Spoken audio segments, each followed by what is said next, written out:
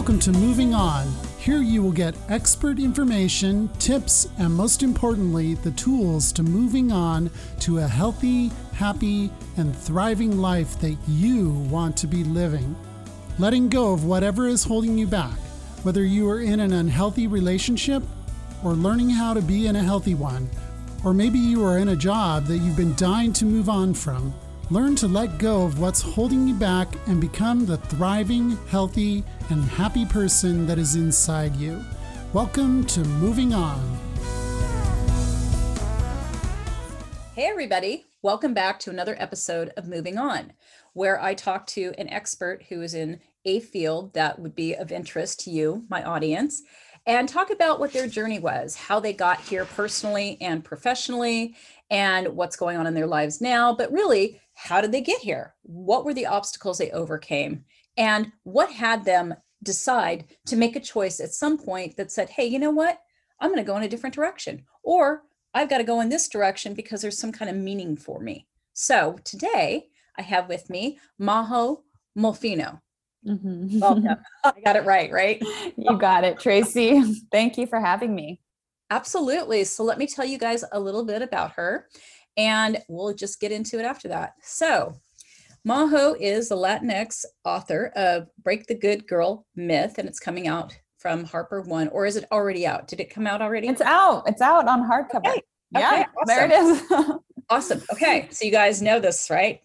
Host of the Heroine podcast, designer, and women's leadership expert. Majo guides women toward more power and meaning through her unique blend of storytelling, design, psychology, and mindfulness. Her work can be seen through her podcast, which features women such as Sophia Amoroso. I hope I said her name right. I have a thing about saying people's names right. So I'm always going, okay, I want to get that right. I don't know why. This must be from like elementary school. But anyway, and Byron Katie, and has had over 1 million downloads for her podcast. Her book, which helps women shed the good girl myths that patriarchy has imposed upon them, and her leadership program, Ignite. She also has a master's in learning design and technology from Stanford University and a bachelor's degree in psychology with a minor in cultural studies from McGill University. So yay, this is going to be fun. So welcome. Thanks, Tracy. Thanks for inviting me to come on. I'm excited to speak with you and your audience. Absolutely. This is going to be great. So I have, of course, a couple of questions, because when we're growing up, it's not that most of us, like I wanted to be a crossing guard when I was 6, and then I wanted to be a doctor by the time I was 9, right?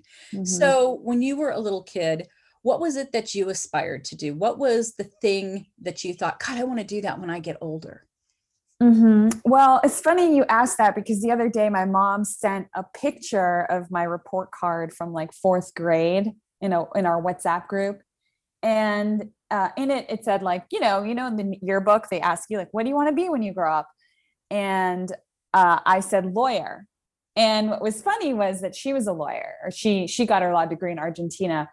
And so I think I wanted to be what my parents were, either a lawyer or a doctor. So, I inherited this idea that I needed to do a conventional career or job very early on. Now, that was probably when I was around 10 years old. Before that, it's possible that I had, dreams of being something more like an artist, or, something more creative. But I think the earliest documentation we have is that I wanted to be a lawyer. Wow. And then, of course, and this, I always find it fascinating, right? Because there's something about it. There's something about being a lawyer in your case, because your mom was a lawyer, but also, like in my case, doctor. Why did I want to be a doctor? Because I wanted to help people. Because that's true. Them, right? Yes. And yes. Mm-hmm. Yeah. Yeah. That sense of duty, that sense of wanting to help. Definitely also had that ingrained in me at a very young age. That sounds like it. And so were you a good student? Like, was your report card that your mom shared, was that a good report card? Actually, I don't think it was a report card. It was a yearbook snapshot, but my report card was, straight A's, A+ across the board throughout my entire life. Yeah. Really high GPA, was very studious, did my homework around the clock, always wanted to be in good standing with my teachers and my parents. So I was like top of class kind of girl. sitting in the front row, raising my hand. I love to learn too. And so it's interesting talking to people and their experiences. I happen to be lucky that whatever educational system and how it was designed with all its structure, somehow I was able to fit into that and assimilate into that like really well. But there are some people, some kids who can't, and it doesn't work for them. And they end up being called dumb, or they end up being, diagnosed with ADHD or whatever. And that was not my case. I was the opposite. I was like, I can play this system and I can win it. No problem. Right. I think that speaks to probably having a lot of motivation on some level to do so. Yeah. So as you got older, of course, and you went to college, and what were you thinking back then? What were some of the events going on in your life? Because I tend to find that in talking to people, there's always events that happen that tend to put us on a different path, whether it's some personal crisis or, something where we just hit this roadblock and we're like, I can't do this. Like, was there anything that happened for you around that time? Yeah, for me, I would say it would be my early 20s. Like I left the system, the educational system, and I was pushed into the work world, and it was like, okay, now go get a job. And I remember feeling that was off and going into a cubicle and working at a 9 to 5. It was my first job out of college, and looking in the mirror, and I was wearing a blazer with, heavy, itchy blazer with black pants. And I was looking at myself in the elevator mirrors, and I was like, I'm wearing a costume. I couldn't recognize myself. And so I had a very interesting kind of internal moment or shift. At that point, I had lost weight. I had my skin had broken out. I was going to therapy for the first time. And I think I was just having a very deep questioning around, what am I here to do? What am I really here to do? I didn't understand what my contribution to the world was, and it unsettled me. And I think that's probably having to do with age, but also because I had been such a good girl growing up, had done all the right things, followed the rules, had studied what my parents wanted me to study and what the world wanted me to study, and then came out, got the job that was secure in Washington, D.C. And it was like, this isn't working. That's always, I think, a big sign, by the way, especially when we've always tried to follow the rules and then you find the rules aren't working for you. Yeah. And I've interviewed, as you know, I've interviewed so many women on my podcast, on the Heroine podcast. And I've noticed this exact same phenomenon, whether it's women in their 30s, 40s, 50s, or beyond. They hit a breaking point where they realize, this program that I've been on, this default program, this train that I've just embarked on, I got to get off. It's not, my body doesn't like this. My soul doesn't like this. Nothing about this feels good anymore. And we hit that breaking point. And usually that looks like what they say is the dark night of the soul, and in the hero's journey or heroine's journey. And I think that we have to move through that. And if anyone who's listening is going through that right now, just know that it's a good thing to be going through that, because it means transformation is close by for you. I think a lot of people struggle with that. I mean, I've gone through it quite a few times. It's been a long time, thankfully. I think I'm done with those. But the point is that I think a lot of us are resistant because we don't realize how change comes. Change doesn't come in a package that we know. It comes in a package that we don't know. And we have, a lot of resistance to that. And I agree with you. It's about really being open to what that's going to be. But what I want to point out is you were kind of young to be going through that. Yeah, it's interesting. Yes, I was young to be going through that. And I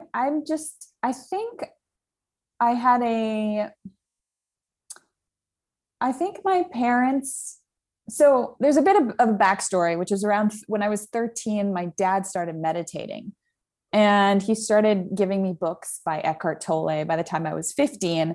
So I had I started having philosophical and spiritual questions as a teenager. And I think those followed me into my early 20s. So I think I've always been a spiritual person. And so as a result, I think I was never someone who could just go with it, eventually that would crack, and it cracked early for me. Yeah, I would say that that's probably why it happened so early. That makes a lot of sense. I mean, because most people, I'm thinking, you're in your early 20s and you're like getting in the workforce. It's like, okay, I just have to get used to this. This is just what it's like to be in the workforce. Yeah, maybe there's no awareness, or there's just like, okay, this is what I need to do. And then as there's a maturation process, then you realize, okay, is this what I need to do? But I really do think that my parents influenced me very early on in that way, in a good way. So in some ways, because they were immigrants, there was this pressure to like choose a conventional path, be economically stable, be reasonable, be logical. And at the same time, my parents were also kind of sneaky rebels in their own right. They had left their country. They had left Catholicism behind to some degree. So there was something there. It sounds like it. I think that's great. So, my dad was an immigrant too. And I would say that there's something, I don't know, there's something about it when you move to another country and it's completely different than what you're used to, and how you learn, I don't want to say to survive, but how you also learn to thrive, and, and what that means. Yeah, I think daughters and sons of immigrants, children of immigrants, have a very specific psyche and psychological profile, because the narrative of your parents' struggle, you're born into that, you're born into a backstory that your parents have.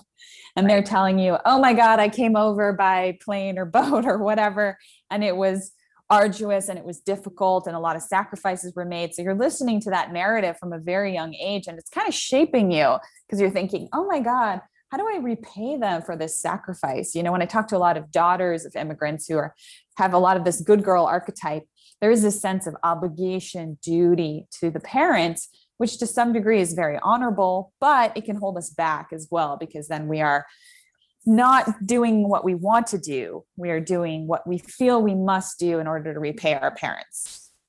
That's true. It's interesting. I was just thinking about how a lot of this is changing too at this point, because the world population, as far as people getting older, and then the young people, that's changing, where they think it's going to be almost 50% by, I don't know if it's 2030 or 2050, but people over the age of 50. And so they were talking about with filial, I think it's called filial piety or something like that. Filial piety. Yes. Yeah. Where they have that sense of responsibility to parents, and that's not necessarily what's happening, because there's been such a low birth rate in certain countries. So a lot of this is changing and growing, because both men and women are working. Not just the guy is working, but the woman is working too. Yeah. Caregiving is going to have to be shared amongst men and women. Male and female siblings have to take care of parents now. Yes. Not just the women. No, it's not. Absolutely. And, thankful for that. So going back to, okay, so you're at this point and you're at this job and you're like, this job isn't working for me. You're in therapy. All these things are happening. So what was your next step? What was your next move? Well, I quit my job, and I was terrified of having that conversation with my boss. It's interesting, because in my book, Break the Good Girl Myth, in the myth of harmony, I know we'll get into the good girl myths, but I had this whole thing about having difficult conversations and how important it is. And I just remember being terrified of having that difficult conversation with my boss, where I've only been a year into this job and I have to tell this guy who I want his approval so desperately, and I don't want to disappoint him, that I'm leaving this job because it doesn't feel right. And so I'm crying, I think I cried when I told him and everything. And he was very gracious. He was fine. He understood. He let me go. And let me go. I mean, I left. I was like, I'm out of here. But I think that was, a pivotal thing. And then I basically moved out to California, and I knew I wanted to be out West. I always felt a pull to I don't know, I was in Washington, D.C. It's very different culture and very different preoccupations in Washington, D.C. compared to California. And I moved out to California and ended up, interestingly enough, going into a very similar job. And I think it's always interesting when I bring up epiphanies and change, because I like to highlight that it's quite messy and it's a process. And it's like when you're in a relationship, whether, sometimes you break up and then you make up and then it's kind of a spiral. It's not like a overnight break or change, but it's actually something that you revisit. Like when you're breaking an addiction, right? You have relapses. Basically, I relapsed. I had a work relapse. And I ended up going into working at the Stanford Medical School, which was very prestigious, gave me a lot of opportunities and introduced me to the world of Stanford and Silicon Valley and opened my mind in so many ways. But the day-to-day job was quite boring to me. To someone else, it could have been very exciting, but to me, it was boring. It was crunching data. At that time, I thought maybe I wanted to be a neuroscientist. And so I was doing fMRI research with a really, really famous Stanford professor and everything. And then I hit the same point and I had the same difficult conversation and I cried again. So I went back through one more time and then I finally quit. And then I started a process of deconditioning, which I'm happy to go through with you, because I'm sure you're curious about that.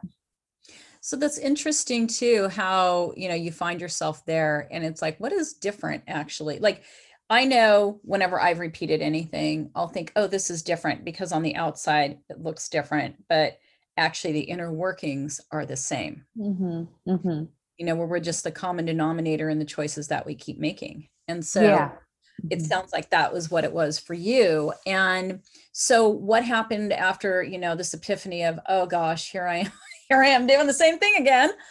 What did you do after that?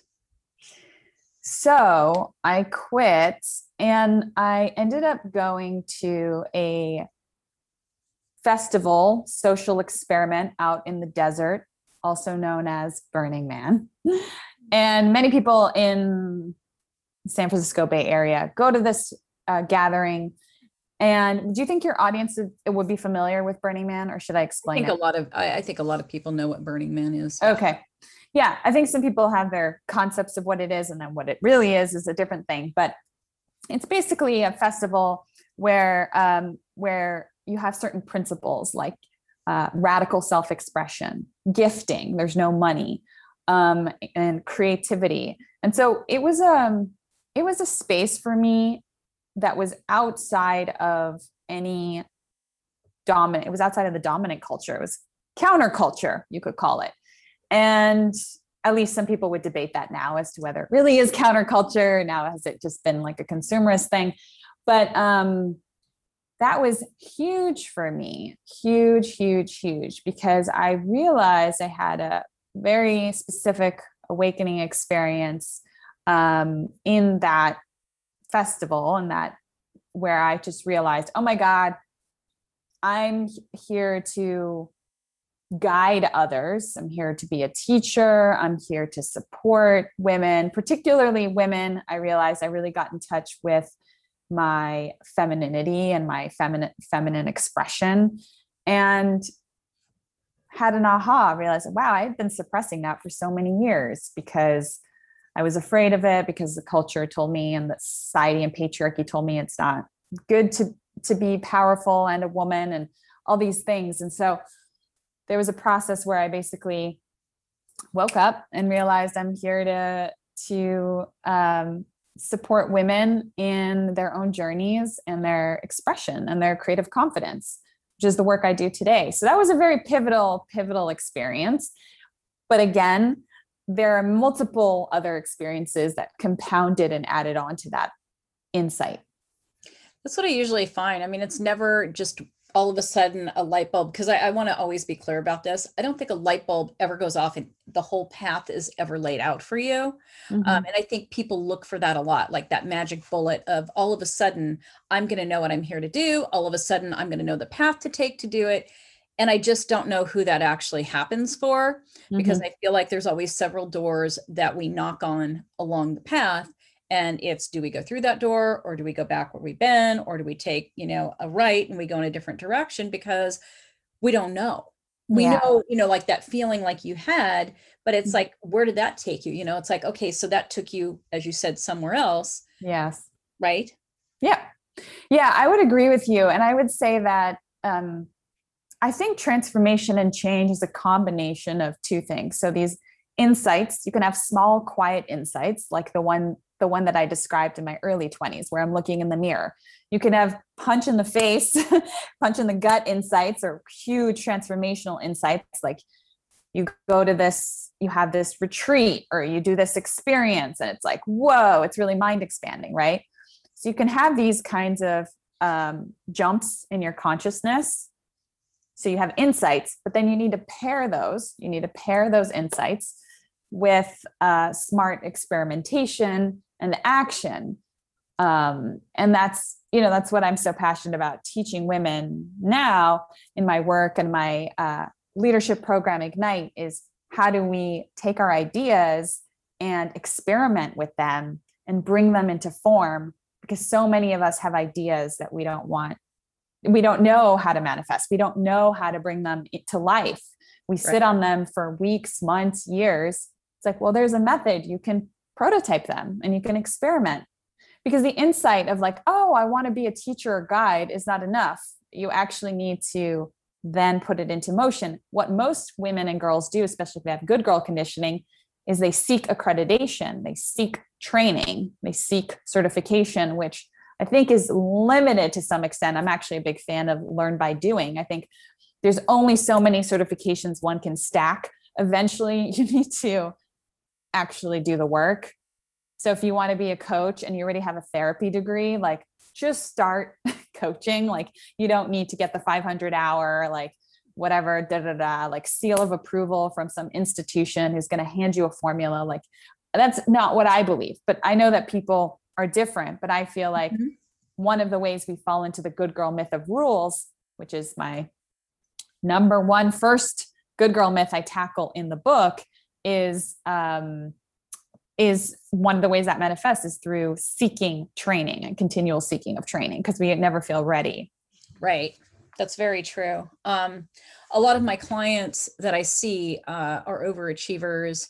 In fact, I had a client at one point who had 3 master's degrees, and she's like, maybe it's just I need to go get the PhD. And I'm like, no, maybe it's not, because I've always been the rule breaker. I'm always the rebel. I'm like, I became a coach, and I look at the accreditation as an example, because people will say, oh, are you accredited? And it's like, well, there's really no legal body that's running that. There is no.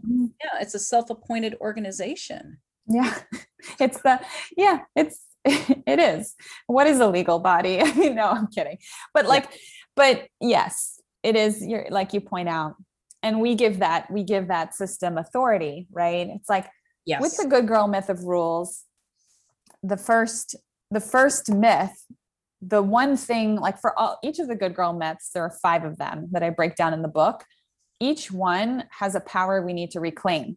When we break the good girl myth of rules, the power we're reclaiming is self-authority, purpose, because we're no longer looking towards external authority figures and institutions and people and organizations to give us that seal of approval and that permission slip, right? We're saying, hey, I'm going to do this now.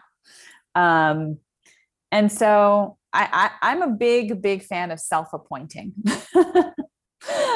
I think more women need to self-appoint. I think that's interesting too. So my question is, how or what were your experiences that made you realize that you could actually do this? Because you were a good girl. So there had to be something in there that said, hey, wait a minute, I don't have to do it this way. Yeah. So I ended up going after that, I ended up going to get my master's in design. I had never studied anything creative. So to get my master's in learning design and tech, I was like, whoa, this is going to be interesting. And I was so in love with being on campus. It's a beautiful place. And so I went ahead and took, what was funny about it was they had this sort of like make your own curriculum. And I really liked that. I was able to take classes in art and traditional design thinking. And that really, really helped me expand my mind and realized that creative confidence comes from doing, and particularly learning at the Stanford Design School, because learning design thinking was revolutionary for me. Being a perfectionist and being someone who would stall action if I was afraid, this idea of, or if I would just nitpick at something forever, or wouldn't show myself because it wasn't like perfect, it was like getting over that and starting to make things quickly, and making to think instead of thinking to make. That was one of the mantras. Another mantra they had was don't be precious, which is one that I use a lot now. It just built so much creative confidence in me that when I came out of that, that's when I was like, okay, I know I want to support women, and I know I had this experience at Burning Man. I have this master's degree. I think coaching is it, but I don't necessarily want to go get a certification. I just paid thousands of dollars for my master's degree. So I'm just going to start coaching. And then it went from there. Wow. I think that's great. And it's so funny because I think that, at least in my own path too, where you start off, I've been a coach for 13 years. So, you start off in one place, and then it's interesting how that also evolves and changes and grows, because I think any coach worth their salt, you're always changing and you're always growing. And so, from where you started to where you are now, what have been some of the biggest moments in your coaching career? Ooh, that's a good question. Well,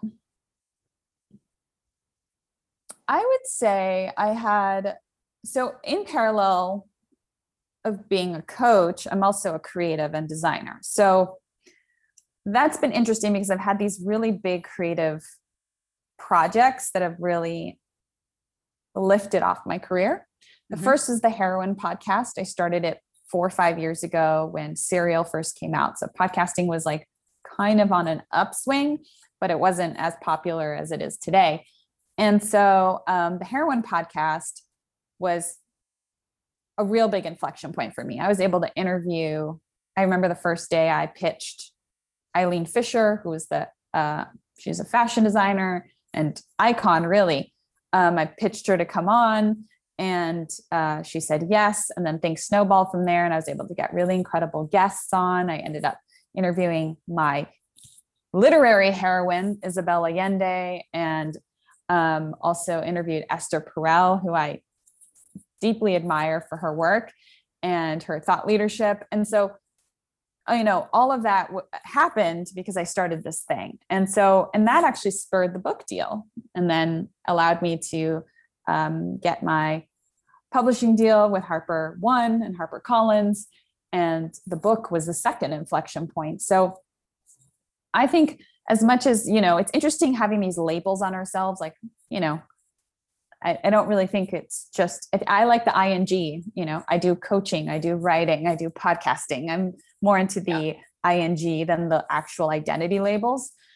But I would say those were the two major ones, the podcast and the book. And they're like my creative babies, I'm like, they're so big to push out. And now with my Ignite leadership program, that's what I help other women do. I help midwife their creative babies. Like, what do you want to create? Do you want to start a podcast? Do you want to write a book? Do you want to launch a business? Do you want to create a community resource or online toolkit? Like, what do you want to do? What do you want to offer the world? Let's go. Let's use design thinking. Let's break our good girl myths and go from A to B and get it out there. That's pretty exciting. So tell us a little bit about what Ignite is, because we mentioned it at the beginning and you just brought it up again. And I'm sure my audience would like to know a little bit more, like, besides that, like, how do women find it, how are women chosen to be in it, and what is it? Sure. So you can find out about Ignite by going to my website, mahomolfino.com. And you can click on the Ignite on the navigation. There's also a shortcut, which is majo.co, maho.co/ignite. And you can find out more. Basically, it's an 8-week program, and it's for a woman who feels like she's meant for something more, who's working full time, and wants to start something on the side, whether it's a creative business or project. And maybe she doesn't quite know what that is yet, but she knows she's meant to do something more. She wants to leave behind a bigger legacy than what she's doing through her main full-time work. And so Ignite helps you do that in 8 weeks. And it's interesting. It's a fast and intense experience.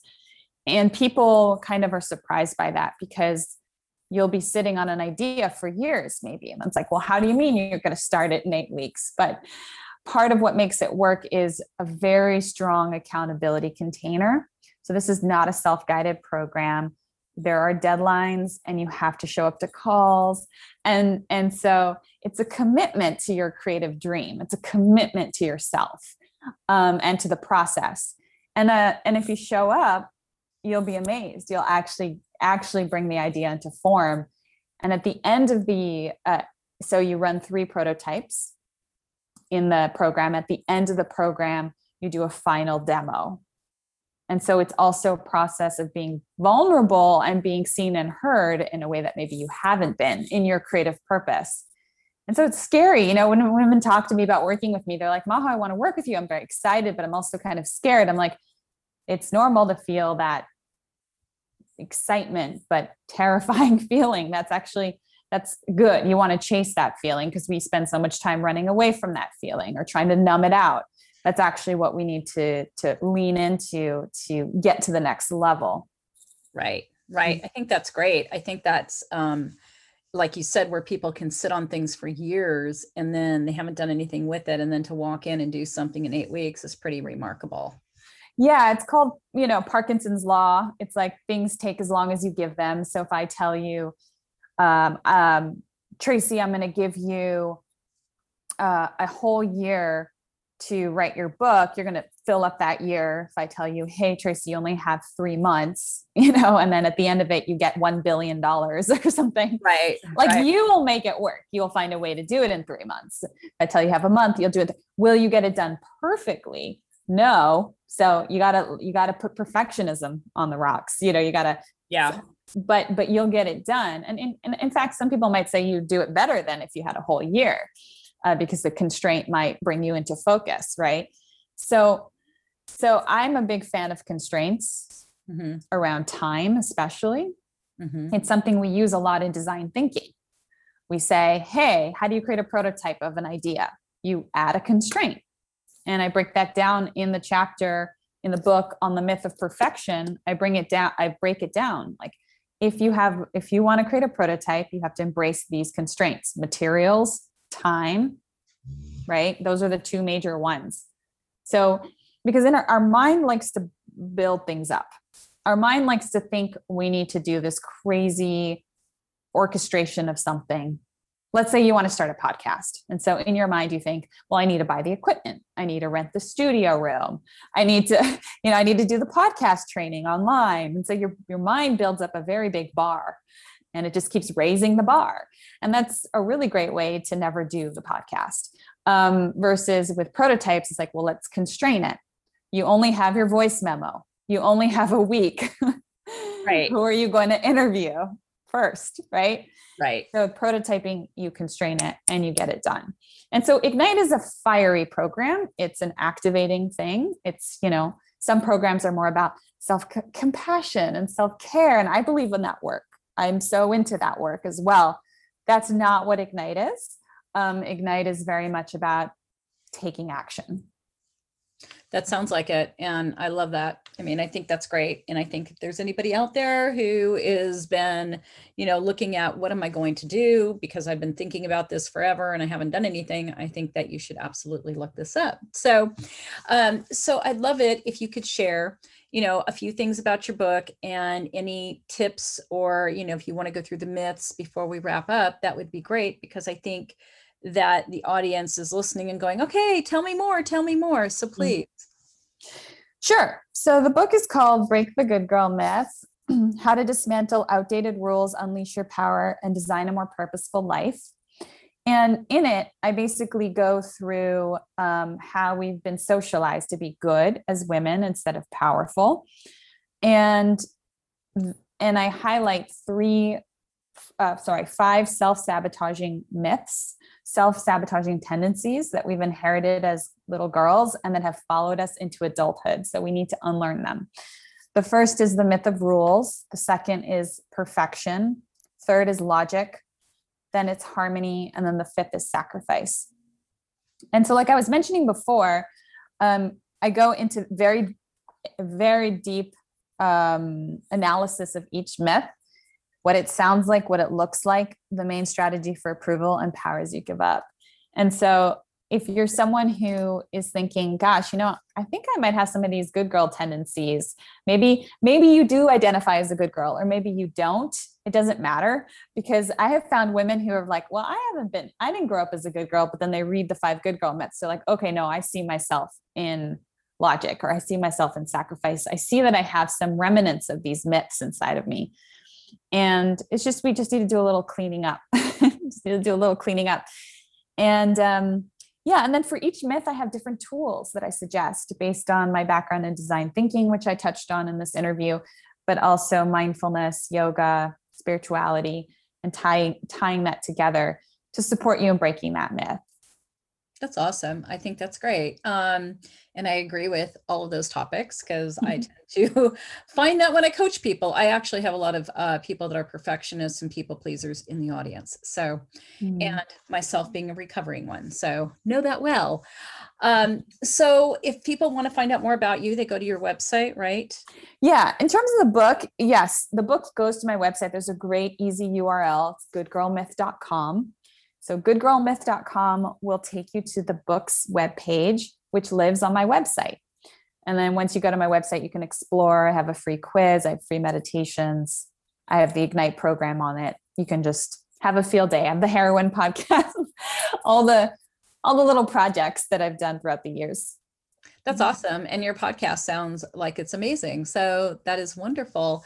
And then I'm assuming you have programs that you work with people. Do you still work with people as a coach, or is it just through the Ignite program? Like, how does that work? Currently, it's through the Ignite program. So you can apply. That's how I'm currently working with women. I had a one-on-one practice for many years, and I just found that there's something about a group container that really, really gets results that I just couldn't recreate that energy. There's something about when a group of women come together and there's community and accountability and mirroring and reflecting, that you just really see the transformation. Yeah, I totally agree with you on that. So I have really enjoyed listening to, what you've imparted upon us today, which is a lot of wisdom in terms of, I think, knowing yourself, and also that the limitations that you start off with and I'm talking about the mental limitations that you start off with, don't have to remain there, that you can actually create the life that you want, that feels good to you. Absolutely. That's it. Awesome. You summed it up.